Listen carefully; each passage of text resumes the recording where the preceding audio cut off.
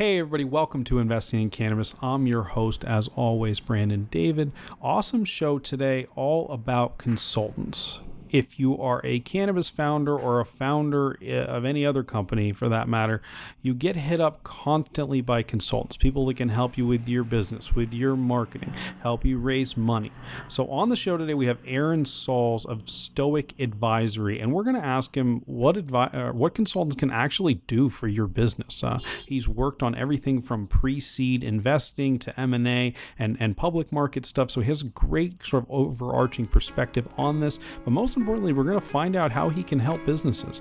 It's an awesome show. I learned a lot. You're going to learn a lot. Tune in, listen up, get acquainted.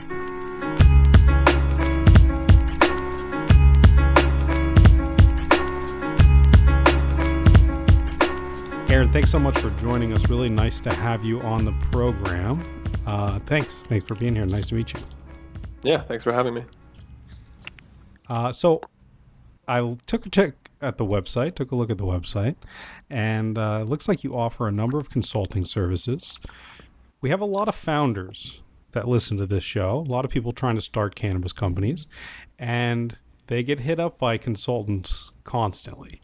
And I just wonder, how can you actually help a cannabis company, a new cannabis company trying to make it? Yeah, for sure. I mean, I think that's definitely something that's happening in the industry. I mean, I go to conferences. I was at the MJ BizCon conference last year, and I think 20% of the people with booths were consultants. I think a lot of consultants in this sector are groups very much oriented around licensing, so promising you that they can help you get a license in any given state or any given jurisdiction. I think what we do is obviously completely different and specialized. My own background, I started in this industry in late 2013 with a Canadian bias. Obviously, I'm from Toronto, at one of the kind of pioneering investment banks in Canada, and I'd argue, globally, that was really allocating resources to the sector. I was an equity research analyst at the time. I was one of the first analysts on Bay Street that started covering public cannabis companies, putting out comprehensive research of the sector, helped build the investment banking franchise. We took several companies public over the course of that period of time, advised companies on M&A transactions, equity financings. I then went and worked at a hedge fund for about a year. I was allocating capital to the sector, and then I started this consulting firm in late 2016. Consider us really kind of like a boutique investment bank. We provide very strictly capital markets type services. So we help with capital raise type work. We help with M&A, and we do a lot of kind of diligence and valuation work. So we work on a day-to-day basis with companies that are allocating capital to the sector, including hedge funds and family offices, but also private equity type groups that are allocating capital specifically to this sector. And we also work with a lot of corporates and companies in this sector. I think our core expertise is on the analysis, diligence, valuation side of it, and as well, the capital raise and M&A side of it. So it sounds like a pretty sort of broad, sounds like you're pretty flexible. What's an ideal customer look like? I mean, who's really good to come in the door? Who do you really want to talk to? Yeah, I mean, we have a pretty full suite of clients right now. I'd say we're actually fairly bandwidth constrained. We haven't taken on a new client in some time. And so we work with licensed producers in Canada. Effectively, consider us your kind of outsourced corporate development team. If you need to focus on your grow, you need to focus on building your business, consider us, like I said, kind of an outsourced corporate development team. So we have clients like that we work with on a day-to-day basis to help build their businesses, sourcing, vetting, structuring transactions outside of the grow is kind of the way I like to put it. And then we have more one-off type scenarios where I've had startup tech companies come to me. I'll, at times come in as the acting CFO. Will help connect and raise capital. And really, a lot of entrepreneurs in this sector have phenomenal ideas of what they want to do and how they want to build a business, but they need guidance in terms of how they take that to the market to raise capital. So I think we're extremely helpful around building the appropriate slide deck, building a financial model, helping build the business plan even to some degree, and then introducing that company to potential capital providers and kind of guiding them through that whole process to make sure they have a good experience and they raise capital. So we do mandates like that. We do M&A type work. We're pretty deep now in a particular transaction where we're selling a company. So it is very broad, but I'd say that's covers off a lot of what we do. Okay, so let's say I live in San Francisco. I'm based in the Bay Area, so I'll take the tech angle. I meant tech cannabis. Yeah, no, I know. Yeah. Tech cannabis is probably my favorite part of the industry. It's fun stuff. But anyway, okay, so I'm a startup, and I've got a new app where I want to tell everybody around me that I'm about to smoke weed right now, and everybody should come sesh in, right? That's just the worst example possible, but you'll get my point in a second. So I have this app. I have a great idea. I'm really into cannabis, but I don't know shit about raising money, and I never even heard the phrase M&A before. I come to you, and you tell me what? What do you say to me?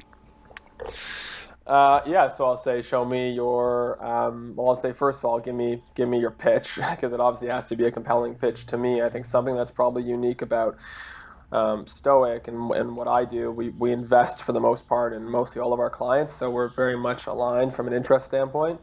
So you have to convince me. I mean, I've probably seen over 1,000 pitches, and I probably invest in 1 out of every 100 I see.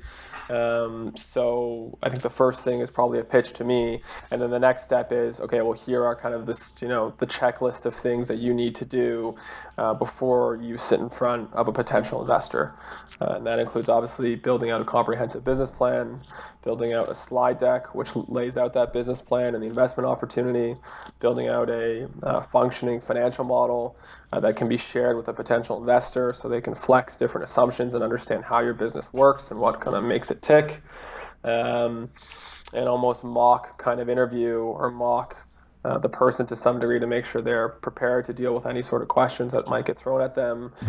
Really just kind of put together the whole package so they're prepared to get in front of an investor. And I put you on retainer, or how does that sort of arrangement work from the beginning? We're talking about a pre-launch startup, right? No cash, no revenue. How do I pay you? Yeah, I mean, we're pretty flexible. It depends with every client. I mean, so going back to that tech cannabis company example, that was an early stage. They were revenue generating, but like any startup, cash is incredibly precious. So we didn't come in asking for an aggressive monthly retainer. We asked for a very modest monthly retainer that we agreed to defer until the capital was raised. So it almost works like a success-based fee. If the company wasn't successful in raising capital, we would never have received that retainer.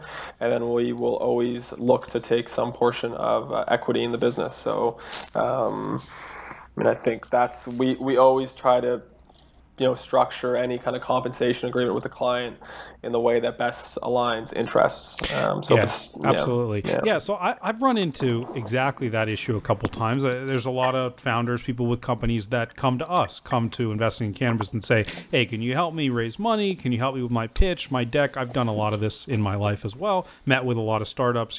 Can you help? And for the most part, we do it for free because we're nice and we like to help people. But to the extent that I've looked into charging them, it's always been seemingly to me that it's illegal to tie any payment to a funding event. And I'm sure the laws differ in Canada from the United States, but I've always seen that you sort of have to do it on a monthly reoccurring consultant basis rather than a percentage of whatever's raised. But that's a question for you. Have you come across that and any issues there? Yeah, no, you're totally right. I mean, it's the same in Canada. You have to be properly licensed to raise capital and take finder's fees. I think for us, it's all oriented around having a broader kind of consulting mandate where we're helping the company, through the whole process, like I said, in terms of putting together the slide deck, financial model, etc. And so we don't necessarily tie anything specifically to the capital raise in terms of a finder's fee, but we will, again, have some portion of equity in the business. We will ask for some sort of monthly retainer.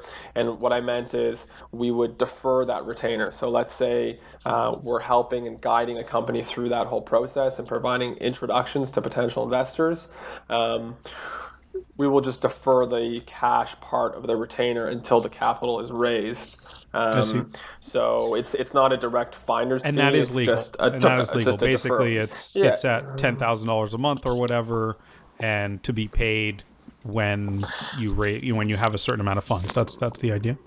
Yeah, exactly. It's the same way lawyers. I know there's a lot of lawyers, obviously, that are very actively trying to get into the sector. It's the same thing. Lawyers will defer kind of retainer and hourly fees until something happens, until a funding event happens, or till something happens and the company can actually afford it. So we're just behaving in a similar fashion.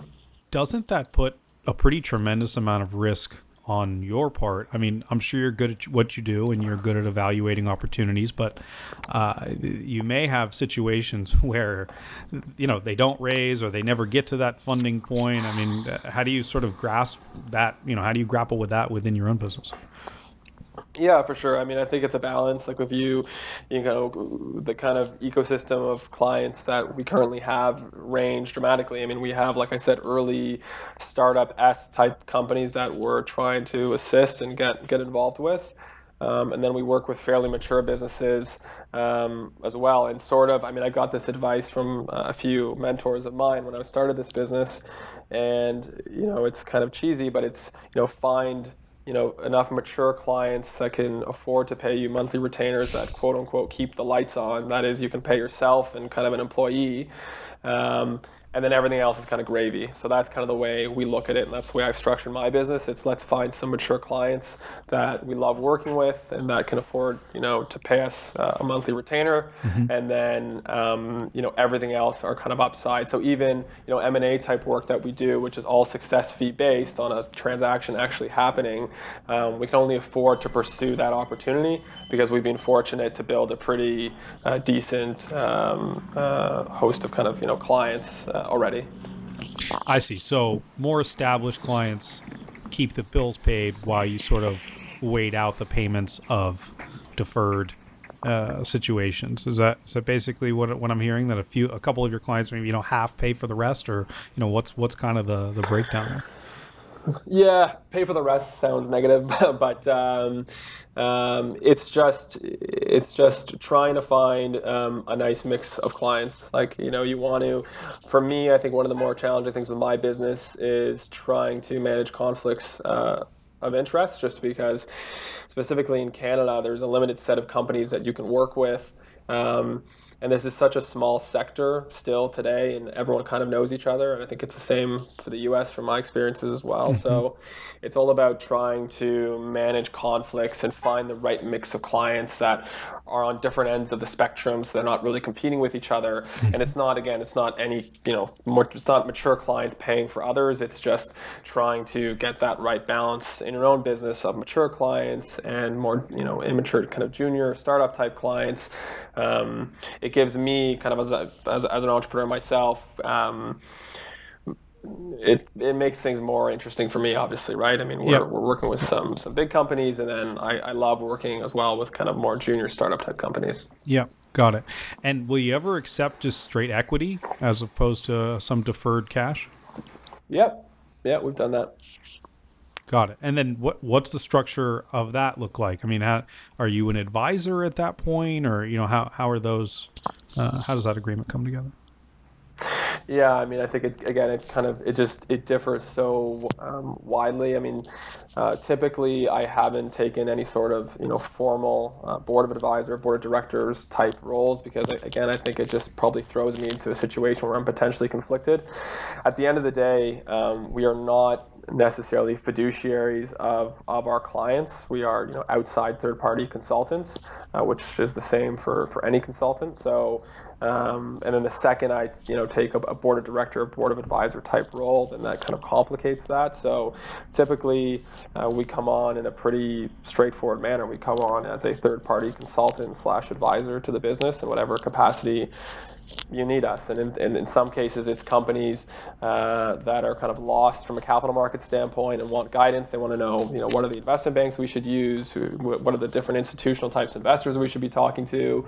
Hey, we want to raise capital. What structure do you think the market would like best? Should we raise through convertible debt? Should we raise equity, et cetera? There's other companies that come to us on one-off projects. We had a significant mortgage fund based out of Toronto come to us and say, hey, we're looking to lend $25 million to a grow op in California.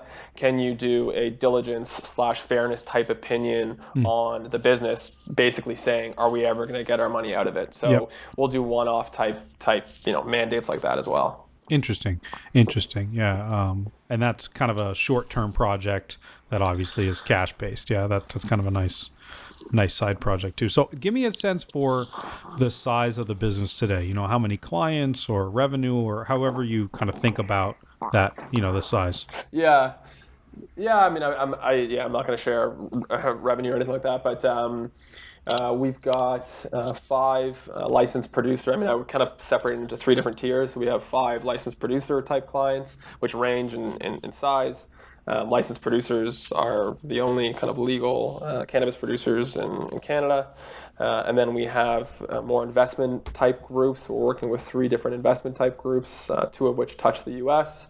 And then on the sort of ancillary side, we work and have worked with 2 or 3 different type ancillary type businesses as well. So I guess if you add it all up, I mean, we have probably at any given time, probably 5 to 7 kind of active clients, 2 or 3 of which are day-to-day oriented work, and some of which are more special type projects. And then, there's always kind of other things on the side that are happening. Got it. Yeah, that kind of leads into my next question. I mean, that's not too many clients, but where do you find the time for you or your team to sort of give as much as you can to each one of them? Yeah, I mean, this business has existed for about a year now, and so I'm kind of learning myself the answer to that question. But I think for me, when I was in a really fortunate position when I left the job at the fund to start this, where there was some demand for people to work with me, and so it's kind of like being the popular kid in school, and everyone wants to be your friend, and you just keep saying yes to everyone. So I definitely had a problem early on saying yes, probably to too many opportunities, and certainly overwhelmed myself at the time. It was just me running the whole show. I've since hired someone full time, so there's 2 of us now. But I think it's definitely learning how to say no and not saying yes to everything that comes your way. So being selective, which I've certainly learned. And I think it's really trying. I mean, I think probably the answer is hiring. I mean, I found a really incredible guy that's working alongside me, and our skill sets are perfectly complementary from the standpoint of I probably spend 70 to 90% of my time on the phone talking to clients, managing the relationships from that standpoint, and he spends 70 to 90, 80% of his time doing a lot of the desktop type work. So it's obviously finding a phenomenal partner that can work alongside you and managing the amount of clients you have. Interesting. Yeah, that's sounds crucial. There's only 2 of you. You better work well together, right? That makes sense for sure. Let's talk a little bit about Canada. Sure. We've had a lot of Canadian, both investors and entrepreneurs on this show in the past, but kind of if you could give just a couple like high level or differences that people may not know between the U.S. and Canada, I mean, in terms of raising money or, whatever you see or whatever you think is the biggest differences there. Yeah, sorry, you're cutting out a little bit, but I think I got most of your question. Oh, sorry. Yeah.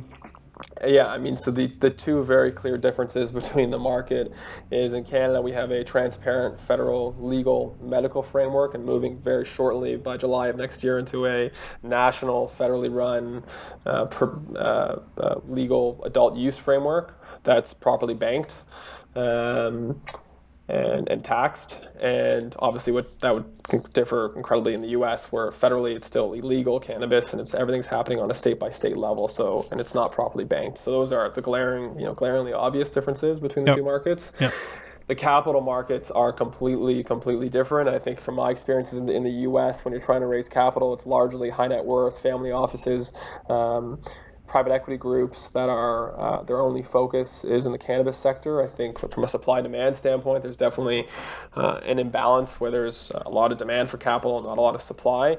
I think a lot of that has to do with my earlier point of it being federally illegal still. The capital markets in Canada are completely different. I mean, they're far more open here. We have companies that are listed on the major exchange.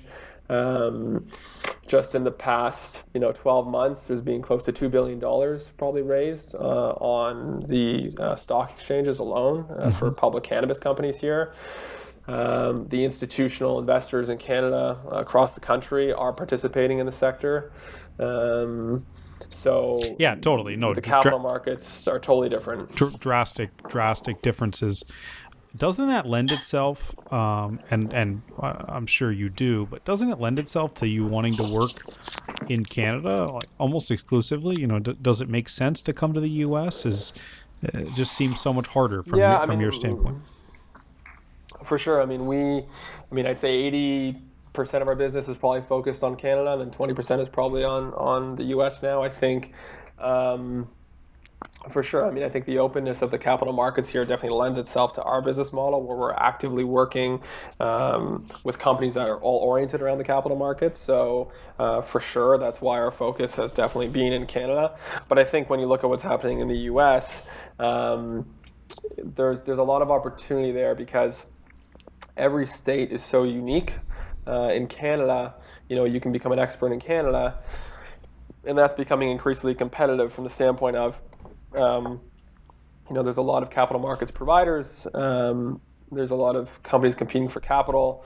In the U.S., everything seems to be happening on a state-by-state level, and I think that makes things more interesting as entrepreneurs, and even for myself, where I can become a specialist in a particular state, or I can focus my efforts maybe just on the East Coast and on those states instead of the West Coast, or I can just focus my efforts solely on California. So I think that's what makes the U.S. interesting to me, is the state-by-state differences.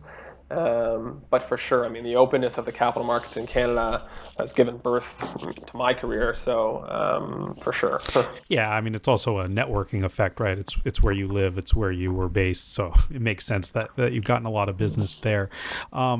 Just going back to the U.S. for a second here, how much does obviously it's still federally illegal. How much does that influence your desire to take money from American cannabis companies? Are you ever worried that you'll be implicated in something for being a consultant in what's a federally illegal business? To some degree, for sure. I think we've been very careful. We haven't really run into anything like that just yet. Like I said, we are very selective, and this comes down to not saying yes to everything that comes our way. We're incredibly selective in terms of who we work with, and obviously when it comes to the U.S., we're even more selective for that reason. So I think when you look at what's happening from a regulatory and political standpoint in the U.S., it seems clear to me that the government's going to respect the state's decisions in terms of how they're operating. So I think my comfort level obviously is fairly high that I can work with businesses in the U.S. Without fear of prosecution. But my risk tolerance is obviously a lot higher than your average individual, because I've been an active participant in this sector for years now. Yeah, really interesting that you bring up risk tolerance. What's the risk tolerance like for investors out there today? Are they still looking at this as a gray market? And obviously U.S. differs from Canada here, but how has the conversation changed with the institutions, I suppose? Yeah, and I think there's a direct correlation between risk tolerance and cost of capital to some degree. Right now the risk tolerance of Canadian investors in this sector is fairly high. Everyone feels quite comfortable with the federal framework here, investing in licensed producers. Most Canadian retail investors in Canada, for the most part, have probably purchased or at one point purchased a cannabis stock. So the risk tolerance for that, I guess, is fairly high. And as a result, the cost of capital has been fairly low. There's companies raising capital here at valuations that they may not necessarily deserve, but for the investors, it makes a lot of sense because you're getting access to a very unique opportunity. Whereas you go down to the U.S., where the risk tolerance is not the same. Everyone, from an institutional standpoint, most funds aren't getting this past their compliance divisions. They aren't able to invest. In many cases, I've spoken to fund managers that their fund can't invest, but personally, They're doing they it. will Yep. because the fund won't. So, but as a result, the cost of capital, from what I found in the U.S., is tremendously higher because it's just not there yet. So, Yeah, quantify I that a think little it bit. definitely differs. How much more expensive is raising money in the U.S. than in Canada, in whatever way you can? Yeah. Yeah, I mean, I guess it's hard to quantify, but I guess if you think about it this way, we're seeing businesses here, not to get really technical, but we're seeing businesses here that are capable of raising capital at trailing revenue multiples of 40 to 50 times. Mm-hmm. A typical sector probably trades at a trailing revenue multiple of 3 to 5 times. If it's a high growth sector, maybe 5 to 10 times. Yep. So that kind of, I guess, quantifies the cost of capital difference. In the U.S., you're getting discounted growth multiples because that kind of that federal and regulatory legal risk gets priced in, and the only way you can price it in is to invest at a lower valuation. So Yep. And that gets kind of forced upon these U.S. companies, which is why so many U.S. companies, and I probably get inbounds almost weekly, so many U.S. cannabis companies have either looked at or have considered coming north to list on exchanges here and raise capital here because they see the valuations here, and they understand that the cost of capital will be a lot lower. But there's a lot of challenges with doing that. So Sure. Yeah. Very interesting. I mean, short of federal legalization in the U.S., is there anything else, do you think, that helps those big institutions de-risk these opportunities? I think if they start seeing, and we've started to see this where executives and gray hair type of executives from pharmaceutical, CPG, alcohol, big tobacco, some of those executives have started to come into this sector. I think that's been pretty big. And in a lot of cases, from my experiences, I've seen some companies in the U.S. private that have been incredibly successful at raising capital, not necessarily because they have a phenomenal business, but because the executives that are running that business are ex-big pharma, ex-big tobacco, ex-big alcohol, and that gives family office and large institutional type investors comfort. So I think that's a big piece, and that's starting to happen more. And the more that happens, I think the more comfort investors will have. I think something else is, there's a lot of talk of, big pharma is going to come in and buy these businesses, or big tobacco. I think if we see a legitimate acquisition from big pharma or big tobacco, or a legitimate, investment from a group like that, I think that would help legitimize it as well in the eyes of institutional investors. So I think those are big pieces we're still kind of great waiting answer. on. I ask that question all the time. That was a great answer for sure. Cool. So I want to go back to my first question of the interview, which was, what can you do for startups? And you have a number of services, and you did a really good job of articulating them. But I wonder if there's just one example that you want to mention that, shows your value, or an exit you're really happy with, or, something that's ongoing. I know we're only a year in, but, you have a good example like that?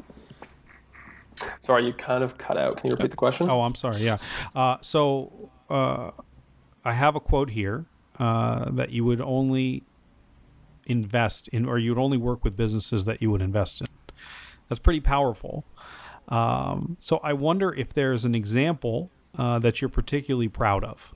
I know it's only been a year. You're only a year in, but Yeah, no, I've got a perfect example. So about a year and a half ago, I started working with a company called Tokyo Smoke.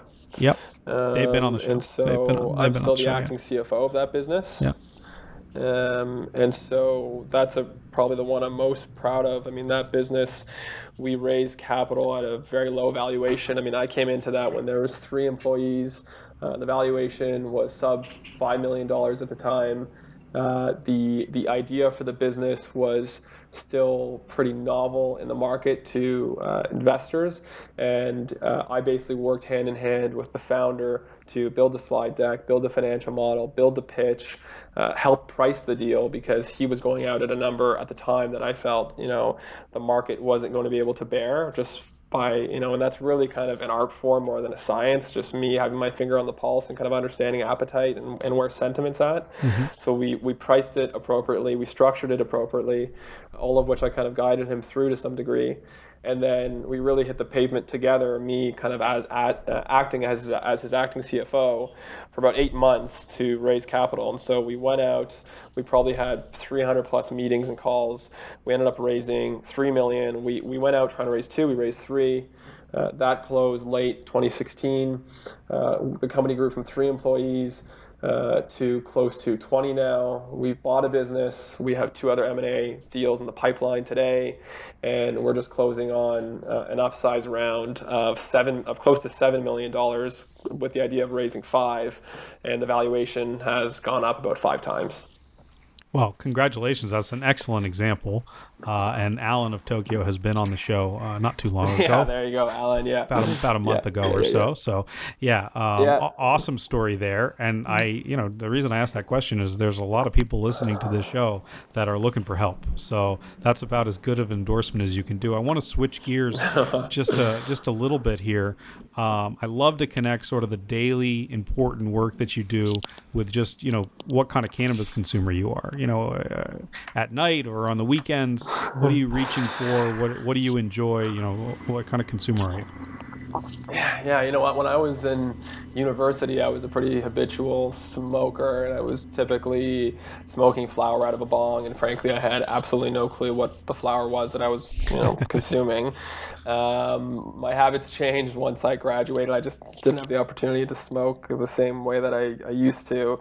I'd say now, very much so, and I think as a product of being so involved in this industry, I'm biased much more towards kind of the vape pen, and I'm probably a 1 to 2 week smoker, once or twice a week, and typically oriented around the weekends. And for me, it's kind of late at night to relax, relieve kind of stress and anxiety, and usually just have a few pulls on, a hybrid kind of vape pen. I've definitely moved away from the high THC products, and I've tried enough edibles to not be, a huge fan of edibles myself. So yeah, I'm like kind of a weekend.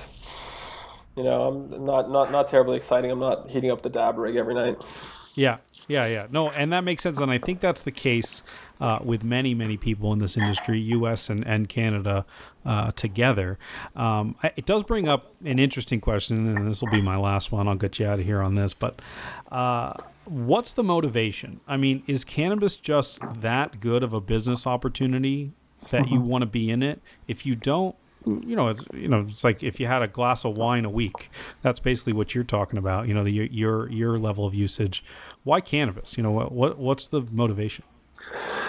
Yeah, I mean, so that's going down the rabbit hole a bit, but for me, there's a lot of different reasons, but I think I definitely saw the anecdotal. I mean, from a medical cannabis standpoint, I'm like everyone else in this industry, there's anecdotal evidence just from my own experiences that have motivated me to be a passionate advocate of the product for sure, just in my personal life. And but really before that, and this probably isn't, a super sexy answer, but at the time, I was 22 years old or 23. I was just promoted to an analyst at an investment bank, and I started covering pharmaceutical companies. And so I was the 15th or 20th person covering Valeant or some big pharmaceutical company. And when you're 23 and you're the 15th or 20th person covering a pharmaceutical company, and you go to an institutional investor and say, hey, listen to me, the door pretty much gets shut on your face because I was competing against, 20-year kind of vets of, analysts that are covering pharma companies. The cannabis sector came around. I put my hand up because I was a consumer. I was personally interested from anecdotal evidence. I believed in medical cannabis. I was passionate about that. And I was basically the first person to cover cannabis companies. So I was the first guy to cover, for the most part, public cannabis companies, and which kind of made me the guy to some degree. And I think what really attracted me to this sector was having the opportunity to participate and play a role in a sector where there wasn't going to be anyone with gray hair that was going to come and tap me on the shoulder and say, hey, buddy, take a chill pill and take a step back and, let kind of the adults handle this. I mean, this is a sector where no one can say that to you. So that's an awesome answer. That's an awesome answer. And I think the lesson there is a ton of opportunity in the cannabis industry right now. So look around and grab it and reach out.